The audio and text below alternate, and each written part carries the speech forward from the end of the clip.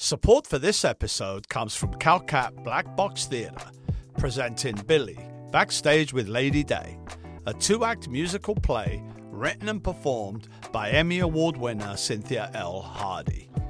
Calcat Black Box Theatre presented 3 sold-out performances of Billy, Backstage with Lady Day in July of 2021. And now, backed by popular demand, Billy will play 4 performances, December 14, 15, 16, and 17. Billy, Backstage with Lady Day combines storytelling and song to capture the essence of Billie Holiday's music and life. Featuring a jazz quartet, the show is part documentary, part concert. Don't miss this award-winning show, winner of 2 NAACP awards for Best One-Person Show and Best Musical Director.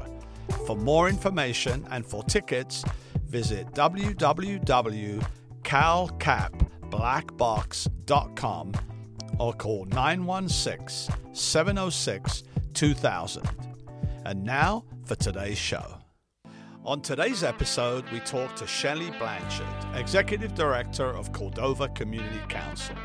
I went to Michigan State University, which is where I got my journalism degree. Okay, so you have a degree in journalism? I do. Okay. And that was, go green. I'm a Spartan, and I just loved that too. So did you go to get a journalism degree with the view of becoming a journalist? I did. Yeah. When you think about, I was sort of in high school, the big news story was Watergate.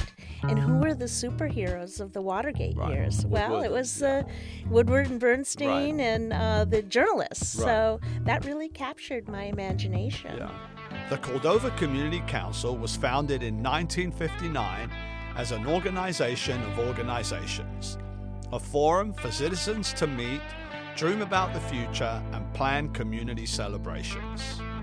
Shelly and I discussed how the events she is responsible for come to fruition and the amount of organization that goes into making them the successes they are. We also found out that Shelly started out her career as a political journalist in Washington, D.C., and how she moved to California to become the editor of a local newspaper. She gave us a sneak peek, without going into detail, about the exciting celebrations and events she has planned to celebrate the 20th anniversary of the incorporation of the City of Rancho Cordova, and we got to know Shelly along the way. I really enjoyed speaking with her, and I hope you enjoy the show. Is it true that Cordova Community Council was founded in 1959? It is true. Wow. Yeah, the Cordova Community Council was actually founded by the same people who founded the Cordova Recreation Park District and then the Rotary Club. So if you can imagine sort of a nice little rural area and you're organizing a town, the first thing the guys in charge do is they form a Rotary Club, right? And the next step was, we can do a park district, so let's form one of those. And they did. And when they were done with that, they said, gosh, we probably ought to have a Chamber of Commerce. But before they did that, they said, what are we going to do with all these churches and Boy Scout troops, and who's going to put on the fireworks on the 4th of July? And so they formed this very unique organization, which they called the Cordova Community Council. Wow. And that's how it started. Rancho Cordova wasn't a thing, though, was it? Oh, no, you're quite right. It was blossoming into a place called Rancho Cordova because of the space race. Okay. And Aerojet was here, Mather Air Force was here, so those 2 bookends between that, a whole bunch of houses were being built. So what is Cordova Community Council? What is the elevator pitch? Yeah, well, the elevator pitch, when people ask me that question, is I usually say, we are here to help you fall in love with your city. And that, in a lot of ways, is really true. What we endeavor to do is bring people together to build a really vibrant and robust place to live, to present the memory-making experiences that make Rancho Cordova a really special place to live. Wow. And we do that with, all of our public events that we Right. have. But, a lot of people don't realize we are the organizers of the Rancho Cordova Athletic Association and the Rancho Cordova Interfaith Council and the Rancho Cordova Arts Council. So, Okay. we reach into a lot of different corners of the And community. we're going to get into all of that. Oh, good. How did you get involved with the organization? Okay, well, I was the editor of the newspaper here in Rancho Cordova for gonna get about to that, 15 years.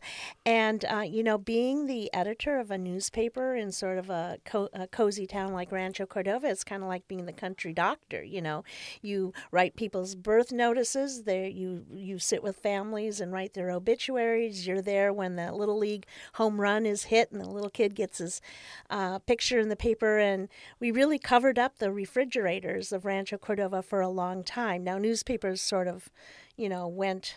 You remember what newspapers are, right? Yeah. They were sort of on their way out. So, Well, they're still there. They're just 2 pages now. yeah, right. Well, Back in the I day, could see, once yeah. I could see what was happening there, I was sort of thinking about making a move in the city of Rancho Cordova. Said, hey, we're thinking we need, now that we're a city, people have great expectations that it's going to be fun and whatever. Would you be interested if we were to provide some startup funding to come over and take Cordova Community Council and let's see what you can do with it? And how long ago was that?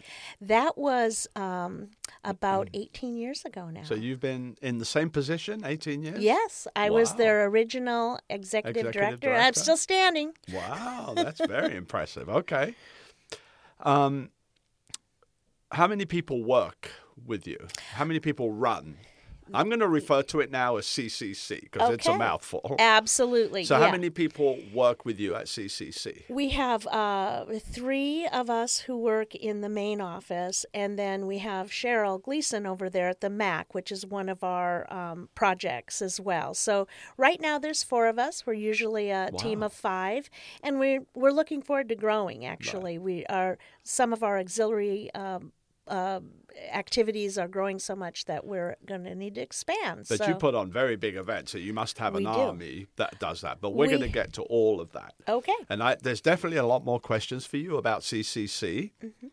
But you are definitely very well known in Rancho Cordova and beyond. And a lot of our listeners probably know you. But there are some who do not know Shelly Blanchard.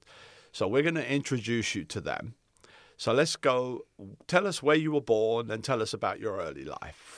Well, I was actually born in Great Lakes Naval Hospital. My dad had been stationed in Korea after the Korean conflict. So where is Great Lakes Naval Hospital? That's in Chicago. Chicago. Okay. But shortly after I was born, I really consider home and growing up. I grew up in a small town on Lake Superior in Michigan. Okay. You cannot go further north than where I live. Yeah, I know where that is. It's I'm a Youper, which is the name given to people born in the UP of Michigan and lived there. So that's Okay. where I grew up. You grew up there. And tell us about your parents. Who were they? What did they do? Well, my dad, Bob Ling, was there. He ran a family business that was actually a sausage factory. So my dad was the hot dog king of the town I grew up. And they So would that be a butcher? No, it was actually a manufacturing okay. company, where they manufactured all kinds of sausages, come from a German background. And that was his there. company? It was my family business, Okay. yes. My mom, I was one of 5 kids, and my mom had her hands full, so my mom was, She was a housewife. Yeah, stay most home at home important mom. job. Exactly. Yeah. So And you went to school there? I did. I grew up, went through all school in Marquette, Michigan, and then left there to go to college. But I always say the greatest advantage I ever had in life was growing up in that town with great parents. Yeah. Just a fabulous. Is it a big town? Oh, 20,000. Oh, okay. But, honestly, up there, that was considered the big city. Right. It was a small town among very tiny towns. And did you like school? I loved school. Yeah, were you good? You were a good I was a student? good student. I was in everything I possibly could be in. It won't surprise you to learn I was a cheerleader, I'm sure, which was great training for Cordova Community Council for sure. Right. But I loved school, and I cried like a baby when I had to go. Wow. Where did you go to college? I went to Michigan State University, Oh, okay. which is where I got my journalism degree. Okay, so you have a degree in journalism? I do. Okay. And that was, go green. I'm Yeah. a Spartan, and I just loved that too. So did you go to get a journalism degree with the view of becoming a journalist? I did. Yeah. When you think about, I was sort of in high school, the big news story was Watergate. And who were the superheroes of the Watergate years? Woodward it was and, Woodward and Bernstein and the journalists. Right. So that really captured my imagination. Yeah. Yeah, journalists. I like journalists. They're one of my favorite. The well-known journalists, Sure. like Woodward and Bernstein. They're fascinating people and very, very smart people. Well, the thing I loved the best, I had a 30-year journalism degree. I did many things, but it was like this passport to everywhere. Right. And there's a little rock star, panache to all of that, but everybody wants to talk to you. Wow. And it's a wonderful thing. So when you left college, did you get into journalism? I did. When I started at my hometown newspaper in Marquette, Michigan, very quickly spent about 3 years kind of learning the trade there, and then it was purchased by a big conglomerate. And the conglomerate was called Thompson Newspapers. It was actually owned by Lord Thompson of Fleet. He owned 158 American newspapers, and I competed for and won a position in their Washington bureau. So from there, I went to Washington, D.C., and I covered Congress and the White House. Yes, for the Thompson Group. For the Thompson Group, So yes. so if you did something, it would go in all their papers? Yeah, some things would. Then we also had regional groups. So this morning when I'm watching that hurricane hit the coast of Florida in a place called Punta Gorda, I used to write for the Punta Gorda newspaper in Florida. So you covered politics? Yeah, I kind of am a political junkie. Yeah. And in my current position, I try not to be political, but underneath, I'm always very interested in what's going on. Yeah. Yeah, me too, actually. Politics that's really all I watch on television. It's a contact sport, right? American politics it's a sport. That's exactly what it is. It is. It's football, baseball, politics. Yep. Maybe basketball. So what kind of things did you cover in D.C.? So who was in power then? Was it Nixon? Well, it was the end of the Reagan years. The end of Reagan. And it was, I had I started out with the Farm Belt, so I learned a lot about the Farm Bill and price supports for commodities and that sort of thing. And then I was sort of angling for a new assignment, and they gave me the coastal states, and that's where I got my first introduction to California. So I had a bunch of California papers and Louisiana, and then the Florida papers, and there I learned a lot, So you were the Washington bureau person for those papers. That's right. And then in addition to your regional beat, you also had you were supposed to become a subject matter expert in a couple things. And I covered women's issues and then children's issues. Okay. That was the other part of my assignment. Wow. Okay. I had no idea. Yeah. So how long did you do that for?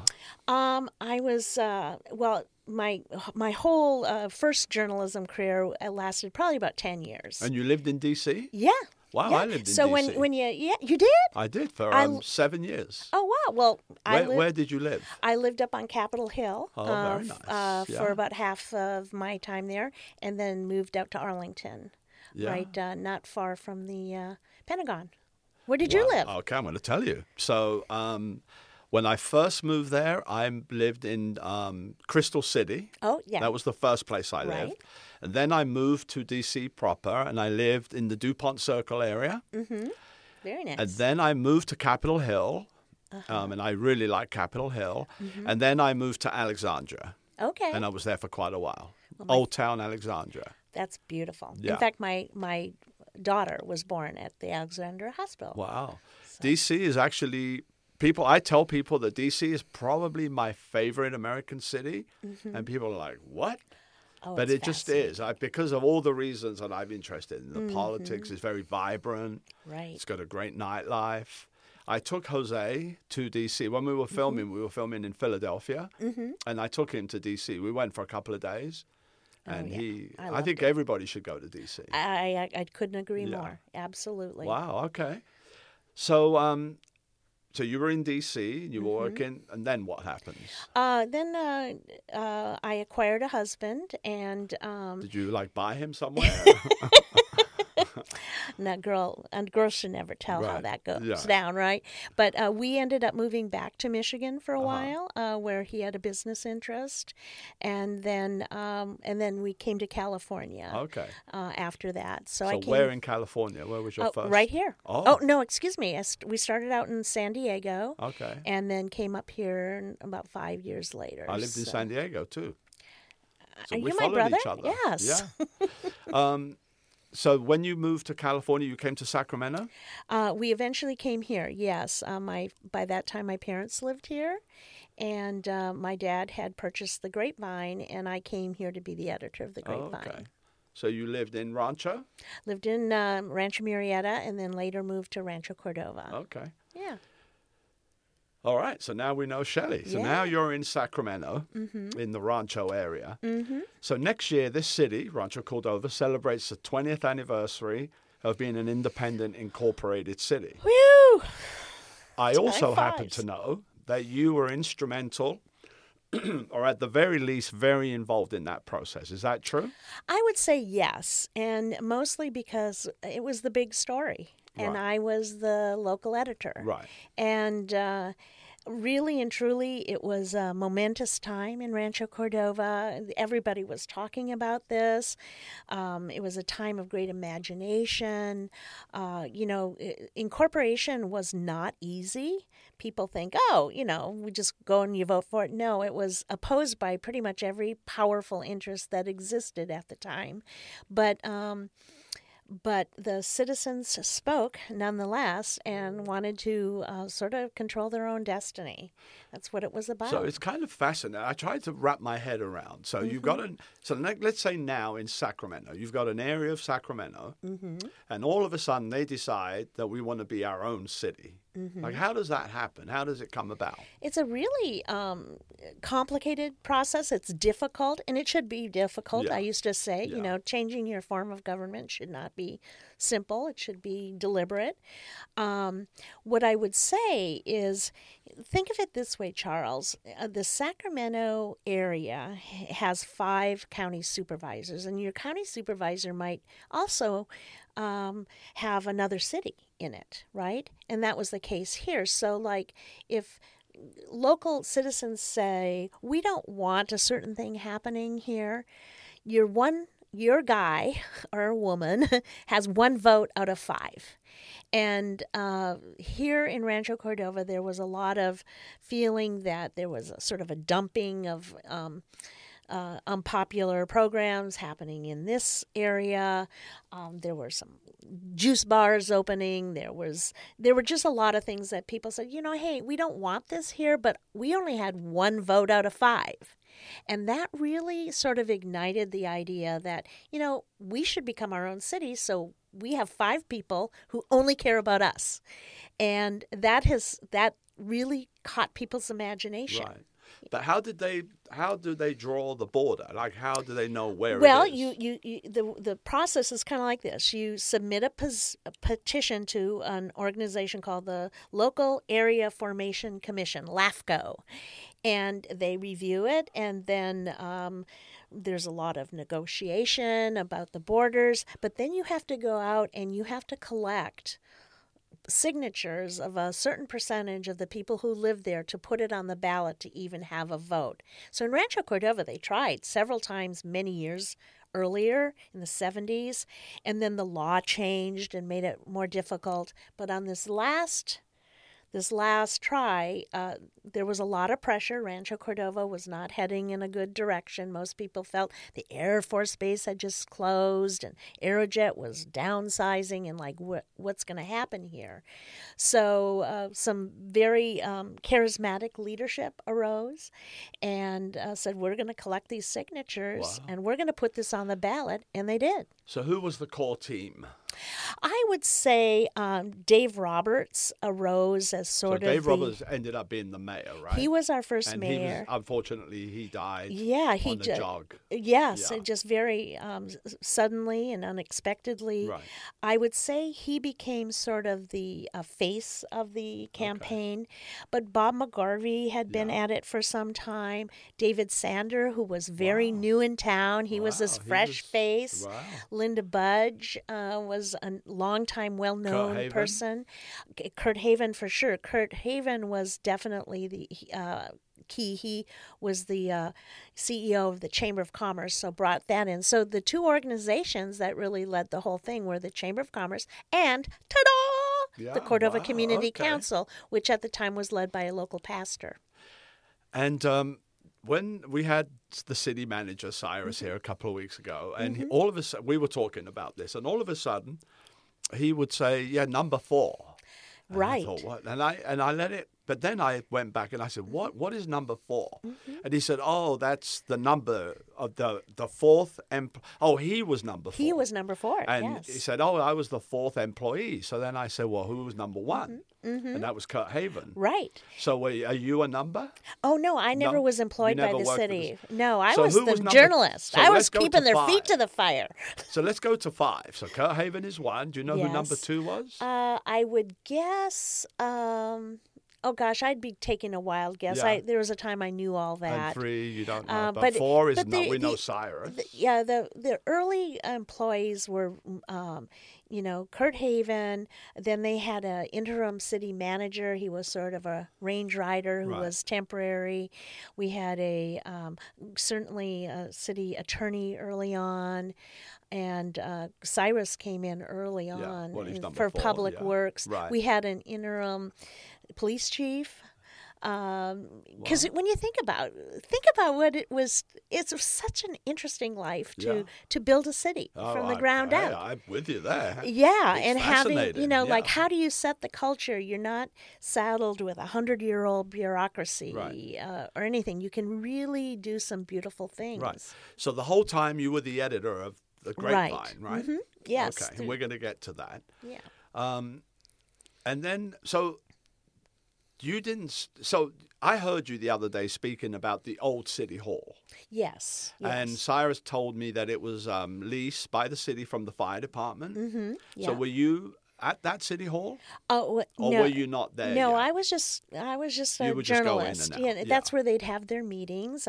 As a journalist, we had something new to cover, and so everything was coverable. Well, let's go to the Grapevine. So tell us about that. So your dad owned the paper. Right. The Grapevine had been around since 1969 and had been around a long time. My dad actually had come here to run a cable television service for Mather Air Force Base and other Air Force bases in the area. And when those that was a switch, right? From the sausage factory to television. Yeah, right. Wow. Came out here to do that, and he just had always had an interest. My dad was a fantastic writer. I'm from a family of writers, and I don't know, he just kind of bought it on a whim, actually, and found out that, newspapers don't really actually run themselves. Right. You kind of have to know a few things, I guess. And I have this daughter who happens to have a degree and has been doing this for a while. And I was ready to get back to work. I had taken some time off to have a couple kids. So did you shape the Grapevine? When you went there, did you? Yes, I did. Yeah.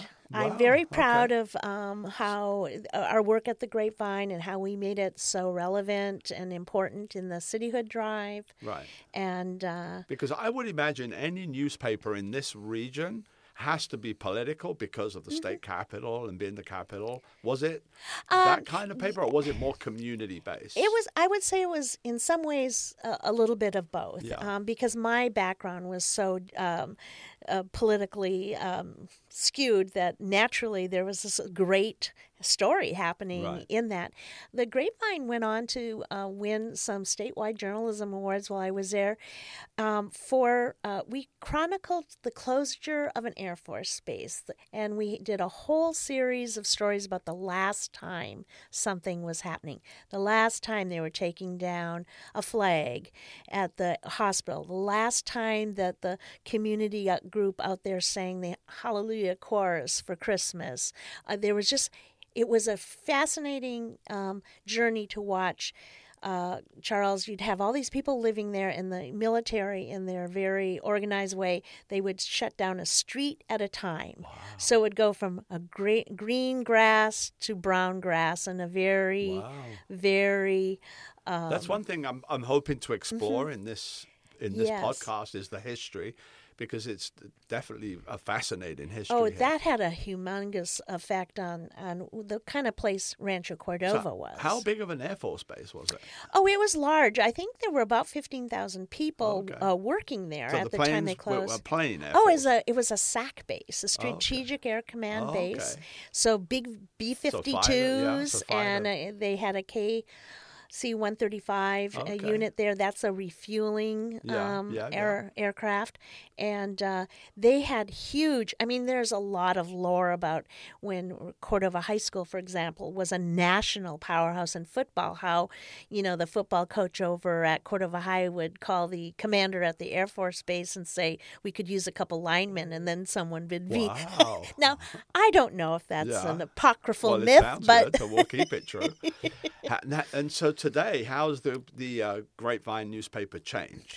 Because I see it now. Yeah. And listen, there's no slur on it. It's very small, but that's just print journalism. Yes, I think that print journalism in general, it's just smaller size. Right. And that's not, frankly, people's first choice. No.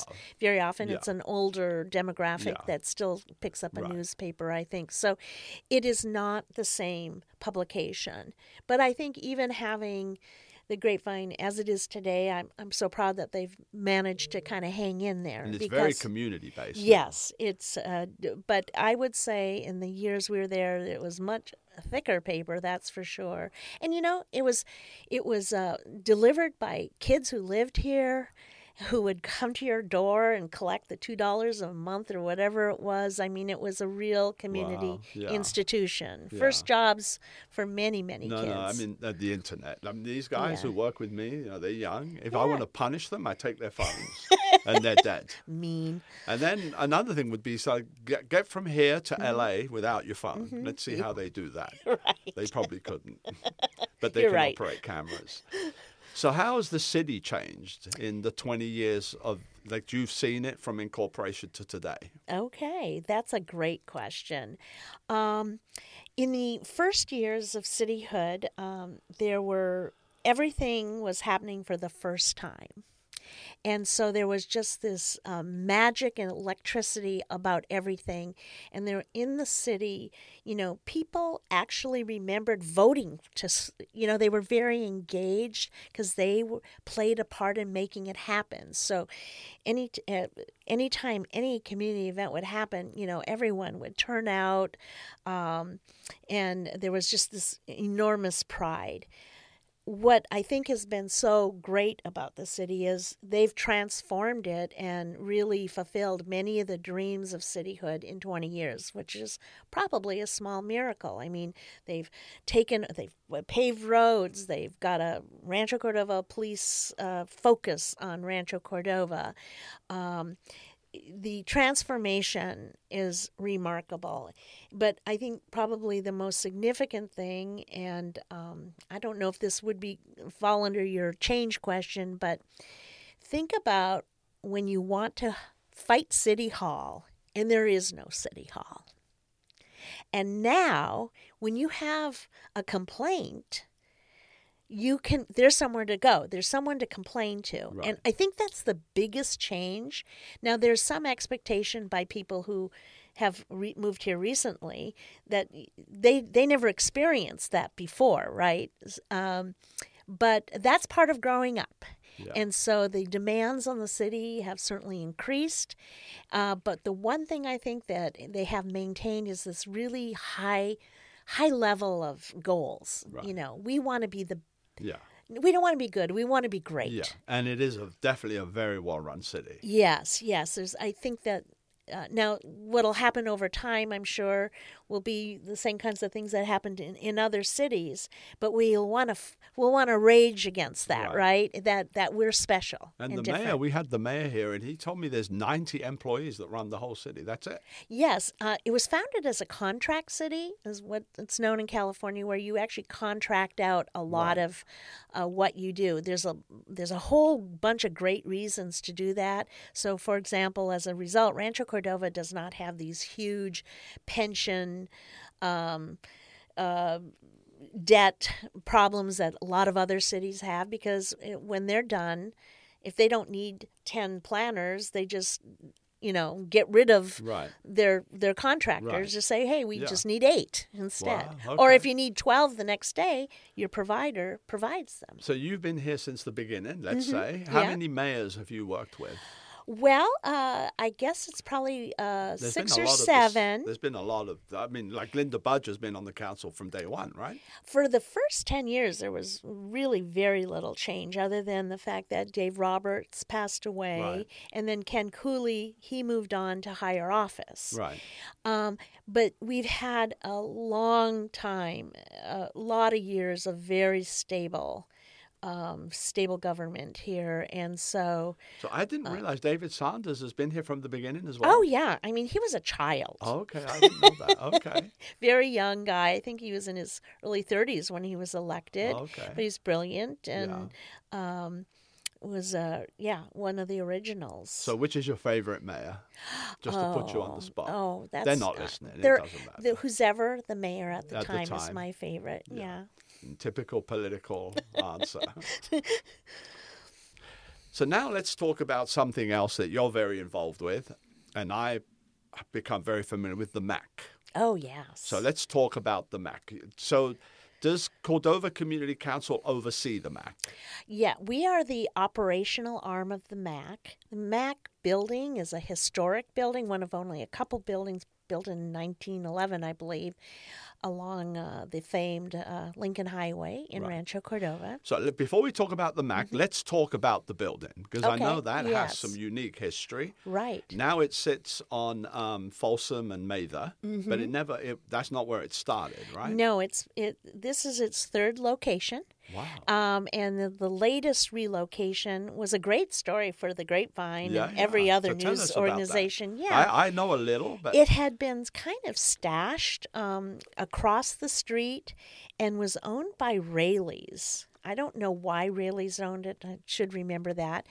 And they had decided that it was time for the wrecking ball for that old building. Wow. And Linda Budge said, oh, no. And she was just an ordinary busy citizen, and she said, we are not going to wreck this building, and she led a local uprising to save the Mill Station building, but she pretty much really did it single-handedly. I want to give her real credit for that. She wasn't on the council then? Oh, no, we didn't have a city then. Even. This was before the city. Yes. More. Okay. Yes, but she did the research and the history of the building, and she had some influence, friends of influence in the county government to help her, and she talked them into relocating it to its current siting at the Mill Station light rail station, and the idea was it would become a light rail station. That part of it never really caught on, but it did save one of only 2 or 3 historic buildings in our city. So good for Linda. When they moved that, Charles, it was a fascinating thing. I mean, people came from far and wide to watch them roll it. Literally, they put it on wheels, and they got it on. So they just pick it up?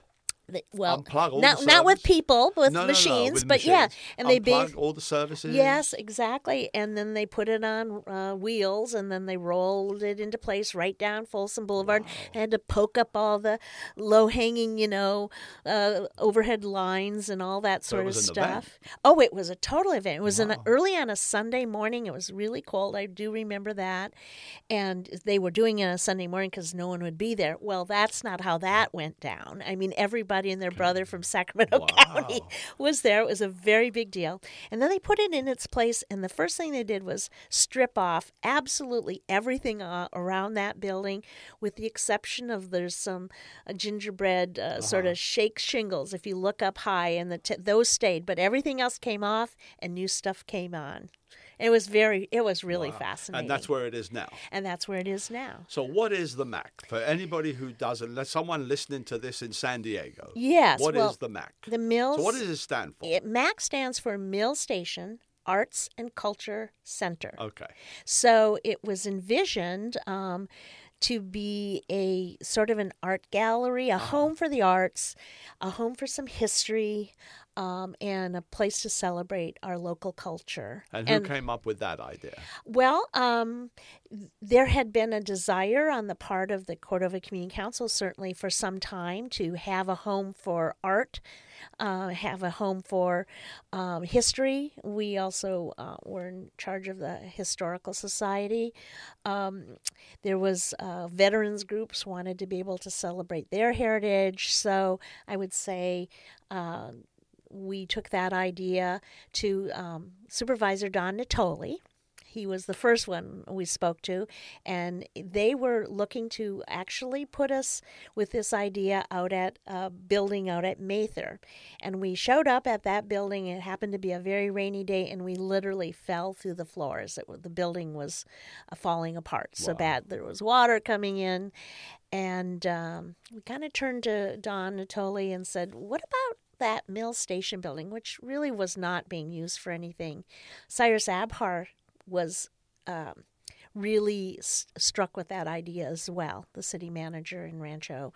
And so he really helped champion that with the building is owned by Sacramento Regional Transit, on which Don Natoli served, Linda Budge now serves, and the city of Rancho Cordova stepped right in and said, we will pay for the upgrades to the interior, and did.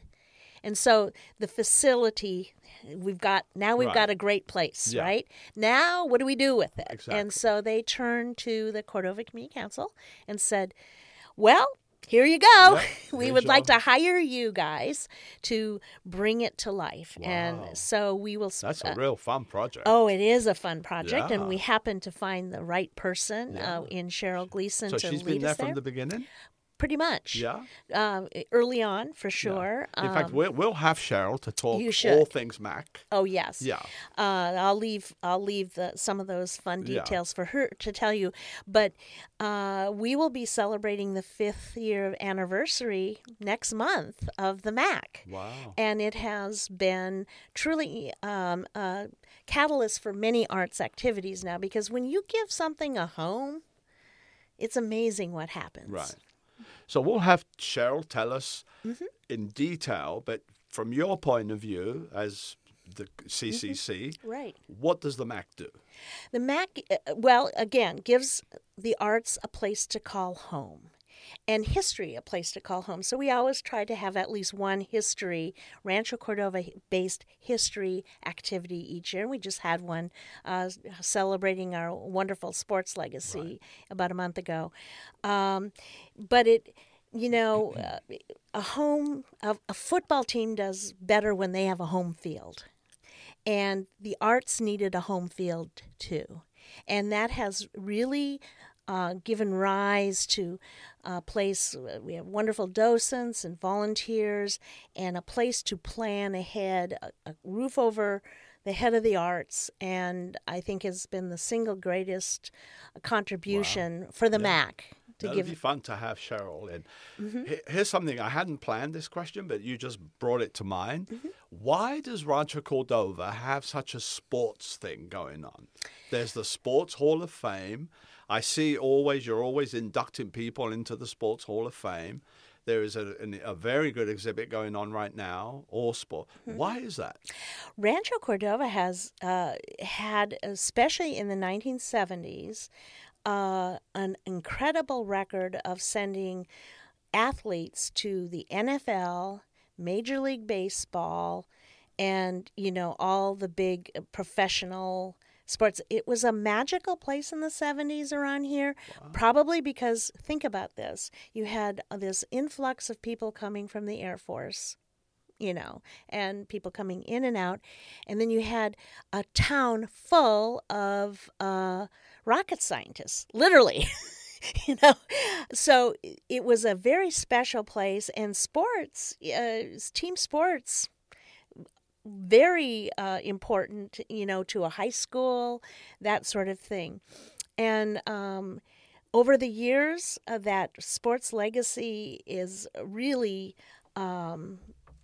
really important to preserve and also to inspire the next group coming along, right? Yeah. You are part of a big team of people for 50, 60 years, have been doing some great things. What are you doing? So the Sports Hall of Fame, the Rancho, do you oversee that? Yes. Yeah. Yes. That's part of the CCC? That's part of one of our things we do through the Rancho Cordova Athletic Association. So we're going to run, definitely going to be one of our longer shows. But tell me, as long as you have time. Sure. But how do you pick them? Like, how does that work? Well, we recruit. We have, I call them my blue ribbon panel of sports experts from the local area, and they include, award-winning coaches, award-winning athletes. Wow. And they meet year-round, and people make nominations, and they make nominations, and we do exquisite research on everybody, and every year we start out saying, who are we going to induct this year? But what is the criteria? They have to be from here?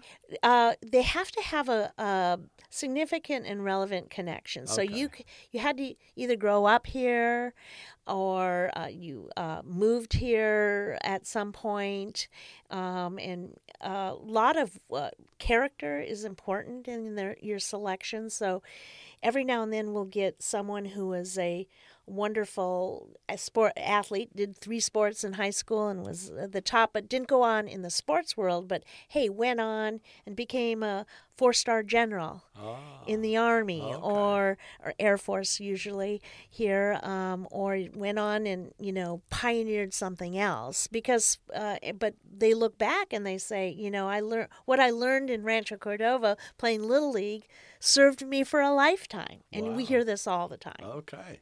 Yeah. I was talking to Pal today because we're going to be doing a program, and you definitely know Tina because she told me she knows you. Yes. And there was the other officer is Jason. Do you know him? Yes, I do. Mm-hmm. And he was telling me that the Rancho Pal has one of the best baseball teams in the country in that organization. Yes. In fact, Jose de la Cruz, who started that, was just inducted into the Rancho Cordova Sports Hall of Fame this year. Wow. Because of that, they have one of the top PAL Junior Giants baseballs. Yes.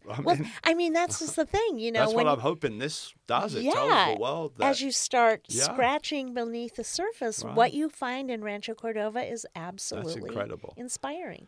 Well, this is a good point in the show to talk about the many events. Now we're going to talk Cordova Community Council and what you organize and what you put on. Yeah. But first, we're going to take a quick break.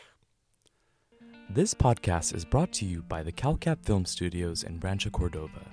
Video is one of the most progressive and cost-effective ways of getting your message seen and heard. It's hands down the best way to capture your audience and generate sales in today's digital world. CalCap Film Studios provides corporate, industrial, and commercial video production services that will propel your business towards success in today's digital frontier. At CalCap Film Studios, we know what you need and will inspire your audience with a message that's unique to your brand and business. For more information, call 916-706-2000 or visit www.calcapfilmstudios.com.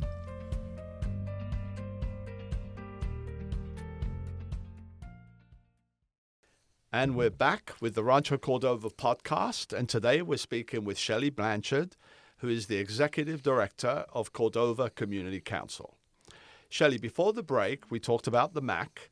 So now let's talk about what you do best, and that's putting on the many fabulous events here in our city. And a couple of them are very large. So I'm going to go through a few of them, and maybe you can tell the listeners how they came about, how they're organized, and what they actually are. Okay. So let's start with the big one. We've talked about it. We've talked about it a little bit. The big one that opens tomorrow, and that's the Heartstoppers Haunted House. Right. Heartstoppers is a partnership we have with a wonderful group of gruesome volunteers with Theater Nerds is the name of it's a 501c3 nonprofit. Called Theater Nerds? And they call themselves Theater Nerds. Okay. And they are into theater, obviously, but their genre is horror, right?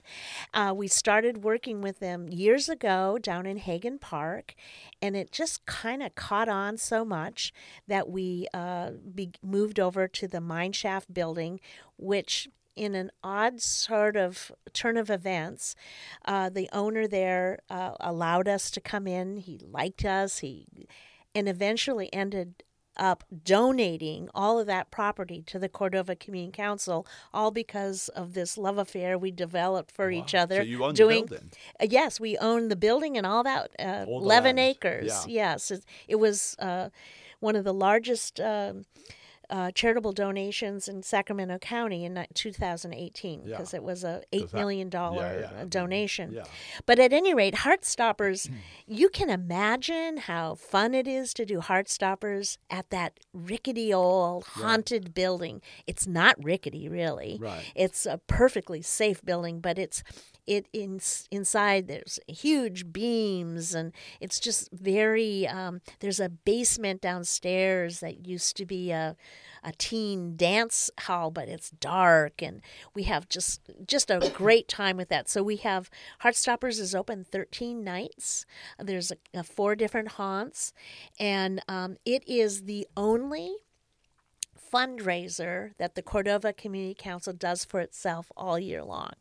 So we put a lot of effort into it, and it's beautifully scary, and we're sure the Mineshaft is haunted to begin with, so it's Is it a different theme every year, or it's pretty much the same? It's pretty much the same. We have usually one new thing every year. This year, the outdoor haunt has changed significantly, and our partners at Theater Nerds, they're very detailed, almost in a Disney style. They spend a lot of time finding artifacts, and it's just really, really, really scary. We don't even recommend kids under 12 come, though some parents do bring them. Wow.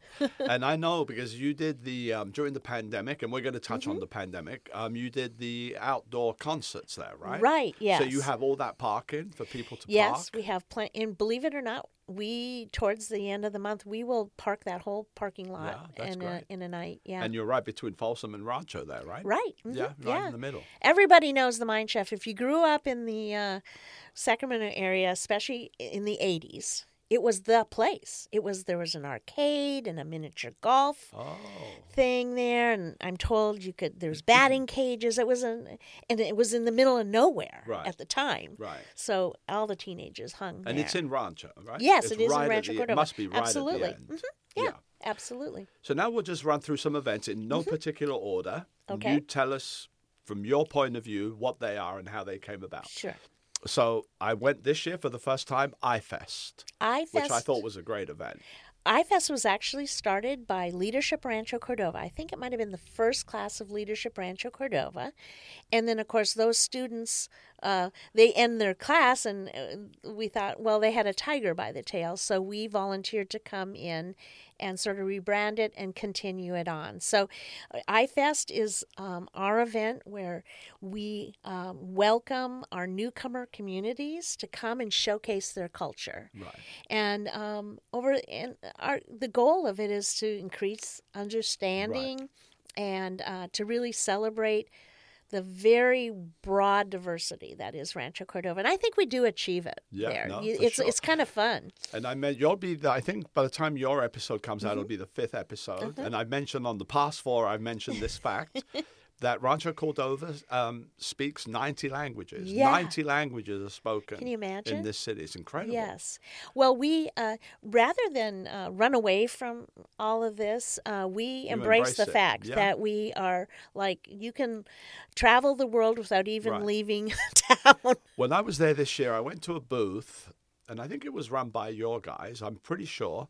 They had a map, and they ask you where you're from, and they put a pin on a map. Right. And I was there later in the day, and the map was full of pins. Isn't it interesting? It was very. From that thing was 8 feet wide and had hundreds of tacks on it. I couldn't believe it. I think it's just important for people to realize. Yeah. No, it was great. And then the entertainment was from everywhere. Yes.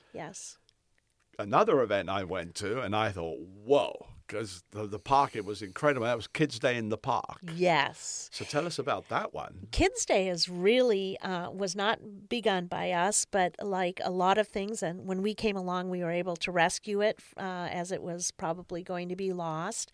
Kids' Day was founded to be sort of a resource fair in Rancho Cordova.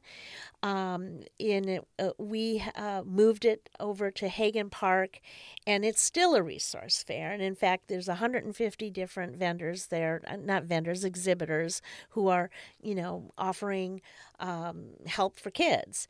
But each year we pick a new theme, and this year it happened to be Fiesta, and so you probably enjoyed a lot of the Mexican culture while you were there.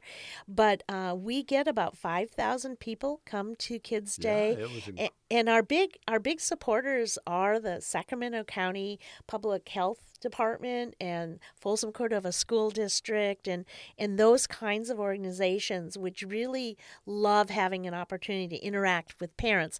But there's one rule. If you're coming to Kids' Day and you want to be an exhibitor, you must provide a free activity for kids. Okay. So there's tons of stuff for kids to do. Okay. And while the kids are having fun, it's up to you to, offer some resources to their parents. Right. Yeah. It's a fun event. I've been here 3 years now. When I moved here, one day I'm driving down Folsom, and it's full of American flags. Yeah. That's you, right? That's us, yes. So is that Memorial Day or is that Veterans Day? Well, during COVID, it was both. Okay. That was a child of COVID because we couldn't do any gathering, and we decided to do that. Well, which one is it really? Now it is Veterans Day. So tell us about that event. So you call that Veterans Day Observance. Yes, and Veterans Day, we put up about 300 flags on Folsom Boulevard. Once again, which is like stunning when you drive down. Yeah. And I actually see the volunteers. They do it at a time. Well, I was just going to say, the part of this is to engage people into what it's like to do something. And you're doing it for, you're doing it in honor of our veterans. Right. And then we also have a blood drive that day at City Hall, and we ask you to donate in honor of a veteran Wow. So it's become a very important blood drive in our community. On Memorial Day, we actually have a ceremony, a very moving ceremony, and we hold it at the Performing Arts Center at Cordova High, and we honor those who have given their lives in service to our country. And then you have the military involved in that one? Yes, veterans. We are the home of the VA hospital and Mather Veterans Village, so we have a lot of Sacramento. You probably know this, Charles, is one of the greatest concentrations of veterans in the country. Yeah. So we honor those who have given their lives. So what is the Rancho Cordova Luncheon? That is, believe it or not, the Rancho Cordova Luncheon. We used to call it the Cordova Community Council Luncheon, but it's now we do it with partners, so we renamed it about 15 years ago, has been meeting every third Friday since 1969. Wow. Can you imagine? Yeah, and that's at City Hall, right? And that's at City Hall. And can anybody go to that? Anybody can go. You have to pay for your lunch. Well, food, But anybody can go. So it's kind of a meet-in, get to know people. We try try to invite a newsmaker, something very contemporary that sometimes it's a history topic, but something that you want to hear about. Right now, we started this tradition 15 years ago, and it is a campaign tradition now. We call it Campaign Whistle Stop. Wow. Anybody running for anybody gets like 3 minutes, in the as a nod to the old campaign whistle stops of old to so in win your vote. season, which we are now, Yes. it must be really busy. Yes, we have in September and October that's all we do is campaign whistle stop. We'll have about 10 or 15 candidates at our luncheon next month. Yeah. The big boy is July 4th. Oh, yes. That's the big one, right? Yes. So tell us about that one. Rancho Cordova 4th of July is our largest. We have 25,000 tickets sold for that, and we charge $5 to come in. Right. That event, that's how I got to know David Sander, who's now Councilman Sander. And I was a newspaper reporter, and I was at a public meeting, I think it was at the Park District, where the people who were running the 4th of July here said, we're done. We can't do this anymore. It costs too much to figure out how to do these fireworks and everything. And I called up some of those guys who had wanted to be like a city. And I said, I'll tell you what, if you cannot figure out how to blast off some fireworks on the 4th of July, you guys, you dudes, do not have a right to be a city. So David Sander, Kurt Haven, Dave Roberts, all those guys helped. And I said, I will be your vice president of everything. I will help you, but let's do this. And we had a small meeting and decided we were going to own the 4th of July before we are done. And we pretty much do now with 25,000 people. Best fireworks anywhere. Lee Frechette, we picked him up in the early years, and he's a pyro guy, and he brought us really great fireworks know-how, and it has become the signature event for our city. Yeah. It's great. Yeah. I haven't been because I have a dog who's terrified of fireworks. Yes. So I don't leave him alone on fireworks. I have to go and hide. Right. Where if you live in the city. Sure. But, it is what it is. Yeah. Well, I hope you will find a babysitter for your dog sometime and come down because you will be amazed. Yeah. I've heard. Yes. Next year it's going to be super good. Yeah. You have to come. And the Christmas tree lighting, that's another big event, right? That was also a child of the cityhood movement. And in the first year we did it at St. John Vianney Church, and I picked the biggest tree and found out that's really hard. Right. That's really hard to do. And Dave Roberts was out there helping organize the tree. But a lot of this, Charles, was... as the cityhood movement was sort of gaining traction, people wanted to do stuff like that cities do, right? Now the city... And now they're big events. Yeah, they're big events now, 20 years later. And I'm from Palm Springs. I lived in Palm Springs for years, 18 years.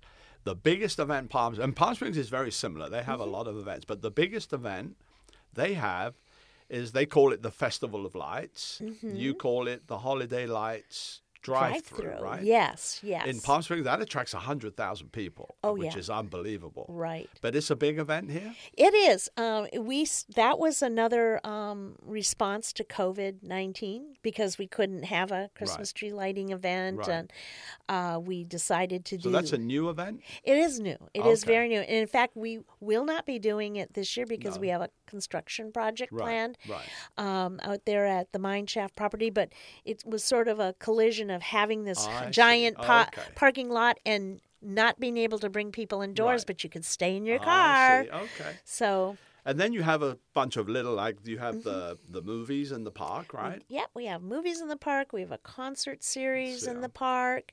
We have small events and large events. One of my favorites is the Volunteer Awards, where we get to shower. We have hundreds of volunteers that volunteer with us. And actually, my next question, you're very lucky that in CCC you have a really strong group of volunteers, right? Yes. There's only 4 of you. You must rely on volunteers to help you. Oh, absolutely. You cannot do it without volunteers. Why do you think people are so willing to to come work with you as a volunteer? Well, I think there is a tradition of volunteerism that comes with the Air Force, having been an Air Force town for so long. I think that's underpinning it. Now, some of that has, of course, faded because we're not an Air Force town anymore. We like to think people come because they make friends.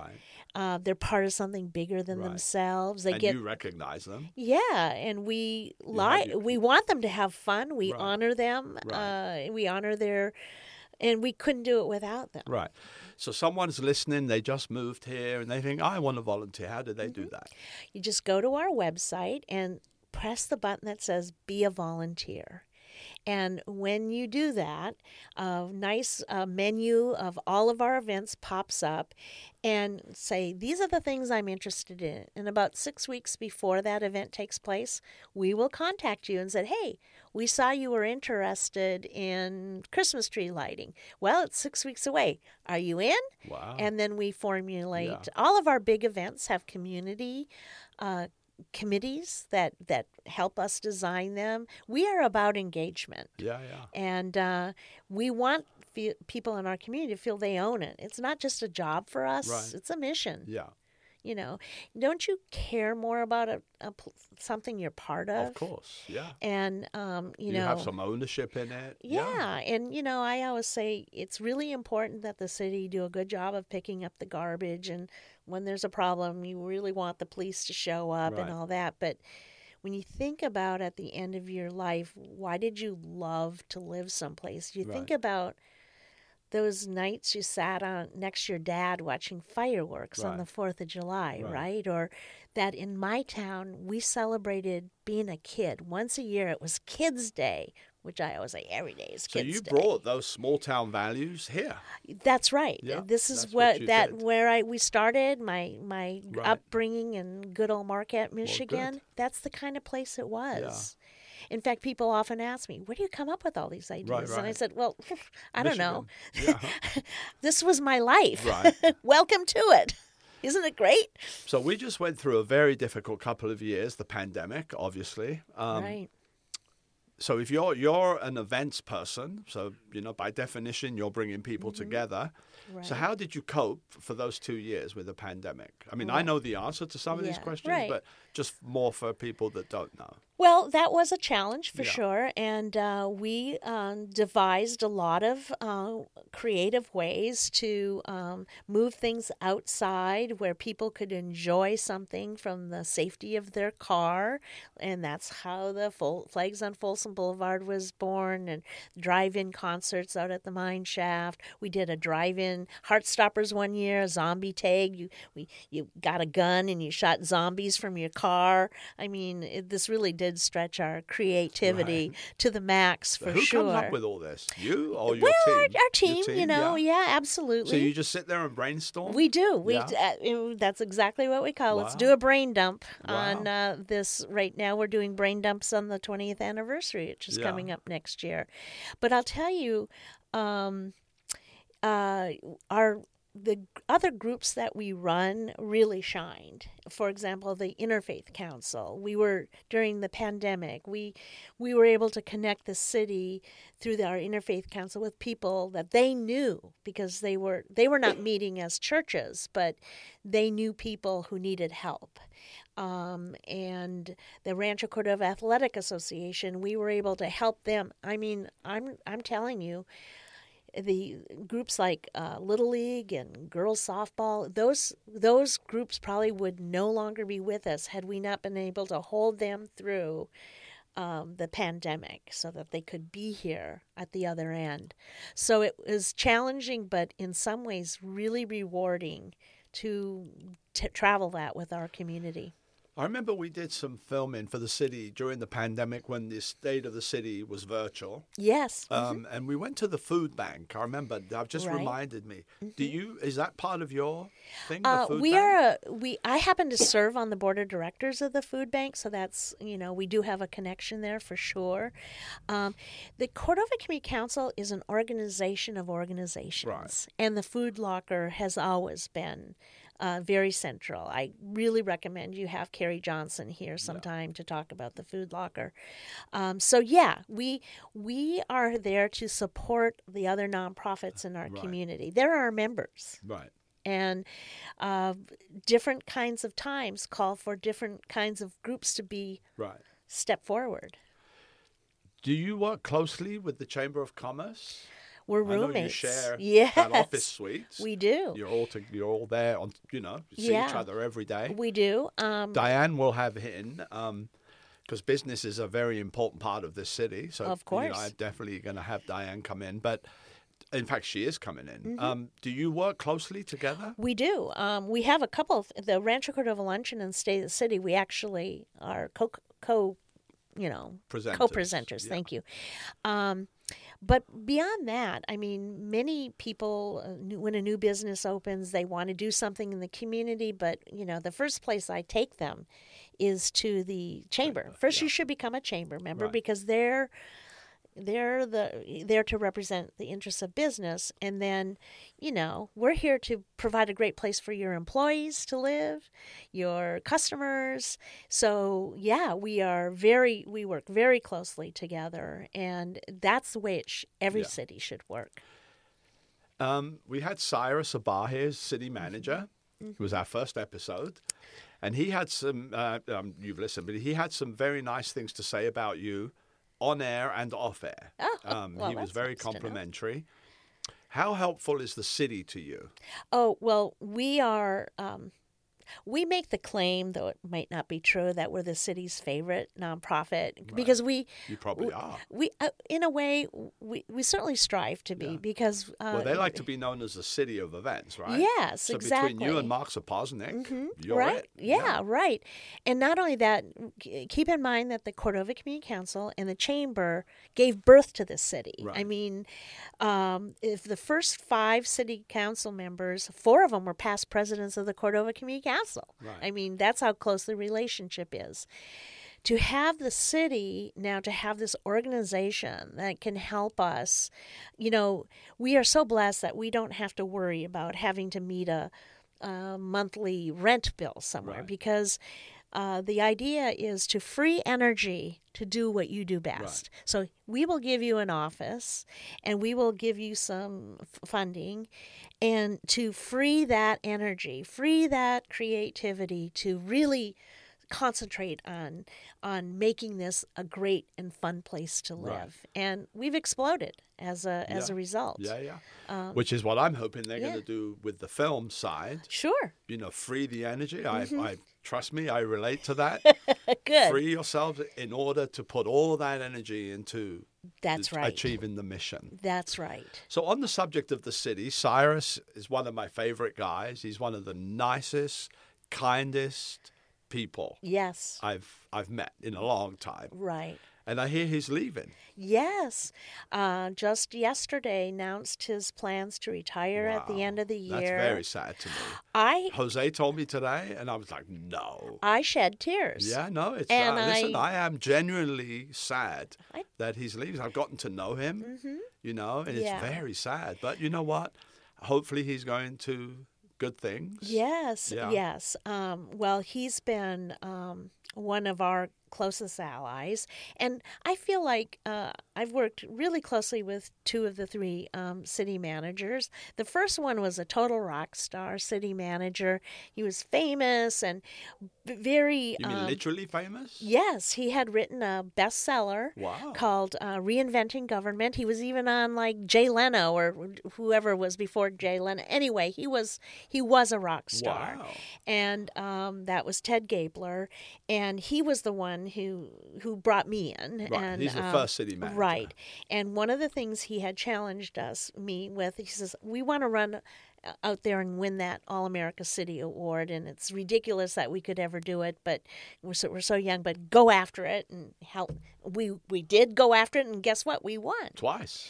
So fast forward about 10 years later, new city manager and Cyrus Abra. He says, I think it's time we go and renew our credentials as an All-America City. So here you go, Shelly, let's go. And working with him through that process was a treat. Yeah. We did win it, Yeah. and we are an All-America city. Yeah. Just to show it wasn't Well, a listen, fluke. he's been here a long time. He's worked very hard, so He has a lot of vision, Yeah. and really, I think what I've enjoyed about him most is his, he has that very calm demeanor does. that when you talk, he's listening to Yeah. you, and that's really an important trait in a yeah. city manager. But I have a feeling he can also be tough. Oh yes, Yeah, yes. I have a feeling. Yes. So what's next for Cordova Community Council and the city? What exciting things are you cooking up? Yeah. Well, right now we're stirring the pot on the 20th anniversary of our city.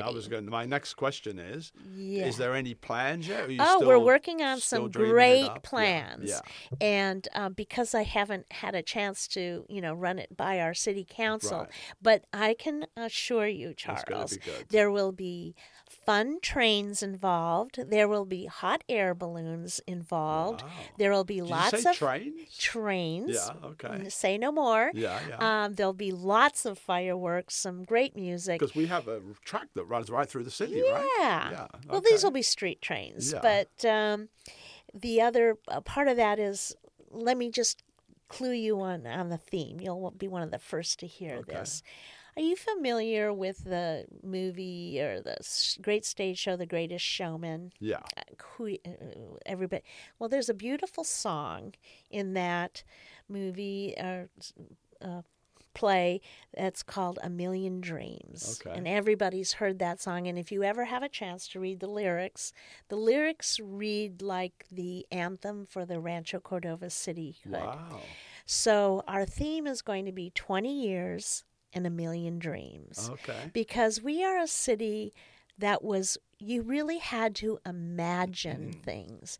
Imagine what it would be like to have your own city council. Imagine what it would be like to have your own fire or police department. Yeah. And that was the theme of the whole cityhood drive. Just imagine what this would be like. And now 20 years later, all those million dreams that we had to imagine to become a city have come. So many of them have come. Imagine, dreams are something, the sky is the limit, therefore hot air balloons. We will have a beautiful ceremony based around the theme, 20 years, a million dreams. Wow. You're going to love it. Citywide or? Oh, it'll be citywide, yeah. yes. And the actual city anniversary is July 1, Right. 2023. And so naturally we will take advantage of having 25,000 of our close personal friends Right. in Hagen Park for the 4th of July anyway, Right. and a parade already planned. Right. So watch for the Million Dreams Okay. Parade, the Million So Dreams everybody's- Fire Show. Yeah. Everybody stay tuned. Yes, you'll want to be Yeah. here for that. Maybe we can talk about that as we get a little closer. Yeah. Well, Shelly, thank you so much for being with us today. It's been a delight, honestly. I think you have one of the funnest jobs. Before we go, we always end this podcast with a fun, quick fire round of questions. Uh-oh, okay. So you haven't been prepped, so No. Are you ready? So I'm ready. What is one word that best describes you? I'd say energetic. Probably is number one, and I think I have a vivid imagination of what things could look like. Energetic. Having known you for the time that I have, I would definitely agree with that one. If you can be one person for a day besides yourself, who would it be and why? Oh boy, that's a tough one. Well, I guess I would like to be Lester Holt, who's a Rancho Cordovan, and hosting the evening news from Rancho Cordova. I think that that would kind of satiate my news hound background, but let's face it, that would be really fun. Well, listen, Lester Holt is someone that I'm fairly certain I'm going to have here on the phone one day. Yes, I believe you I will. work in the film business, so I know how to get to people through managers and agents, and we're working on it. Well, tell him that, there's a crazy lady in Rancho Cordova wants to be said you that. for a day. I'm going to tell you know what? I am going to tell him that. Good. I don't think he'll be here. We'll do it by phone. But what is your biggest pet peeve? Negative people who don't offer solutions. Good. The other one is to a smaller one. Someone just asked me this the other day, and this is how I responded then. I don't like walnuts in my brownies. Right. That's a pet peeve. Yeah. Why ruin a brownie? Right. Cyrus has the same pet peeve as you. Oh. Don't come with me with a problem. Come with a solution. That's right. Yeah. No negativity. Amen, brother. Yeah. Do you have any hidden talents? No. No. I would say that everything that God gave me to use, I use to the max. I really don't think I have any. Okay. I use what I've got. That's fair. I don't think I have any hidden talent. So, what project are you working on today that you can't stop thinking about? And obviously, it's the 20th anniversary, and getting over the Cyrus Abhar departure, because I'm sure there'll be a party there. And the final, which is a very unfair question, and I asked everybody, and it's very unfair in the position that you're in, but what is your favorite restaurant in Rancho Cordova? Ooh, well, it depends on what the mood is, because I have favorites around town. But if I want a great dessert or something, I love the flour chips at Casa Ramos. I love the berry pie at Brookfields and anything on their breakfast menu. But my go-to place, when only a burger will do, has to be Famous Burger and Brew. Yeah, I think that'd be my number one.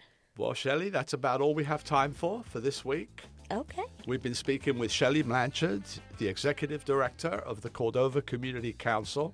Shelly, thank you so much for your time. And especially thank you for everything that you do to make Rancho Cordova a fun and exciting place, and your contribution to making Rancho Cordova the city of events. And I very much appreciate your time today. Well, it was really fun. Thank you for having me. Well, there you have it. Thank you for listening to the Rancho Cordova podcast. If you enjoyed the show, please follow us and leave us a review, and be sure to tell your friends. Also, please visit our website at www.ranchocordovapodcast.org. And if you have any comments or suggestions for future episodes, please send us a message via the website. And until next time, this is your host, Charles Lago.